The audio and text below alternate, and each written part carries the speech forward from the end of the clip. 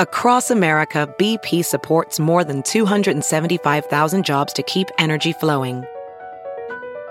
Jobs like building grid-scale solar energy in Ohio and producing gas with fewer operational emissions in Texas.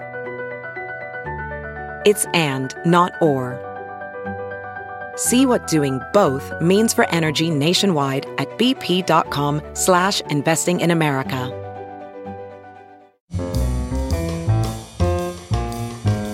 This is Merriam-Webster's Word of the Day podcast for Monday, September 10th. Brought to you by the new Merriam-Webster's Advanced Learners English Dictionary, designed for students and teachers of English as a second language.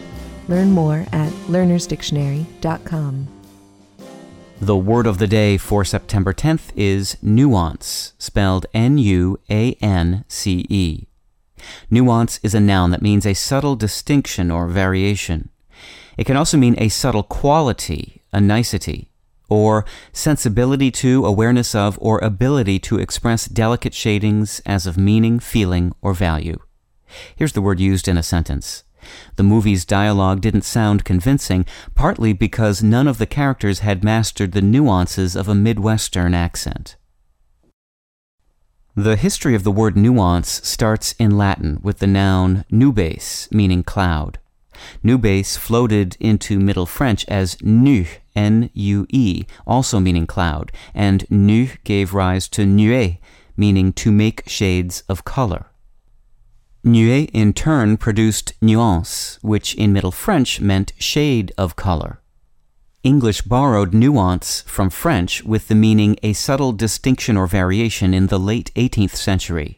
That use persists today. Additionally, nuance is sometimes used in a specific musical sense, designating a subtle expressive variation in a musical performance, such as in tempo, dynamic, intensity, or timbre, that is not indicated on the score. I'm Peter Sokolowski with your Word of the Day. Visit the all-new learnersdictionary.com, the ultimate online home for teachers and learners of English. A free online dictionary, audio pronunciations, custom study lists, and interactive exercises are available now at learnersdictionary.com.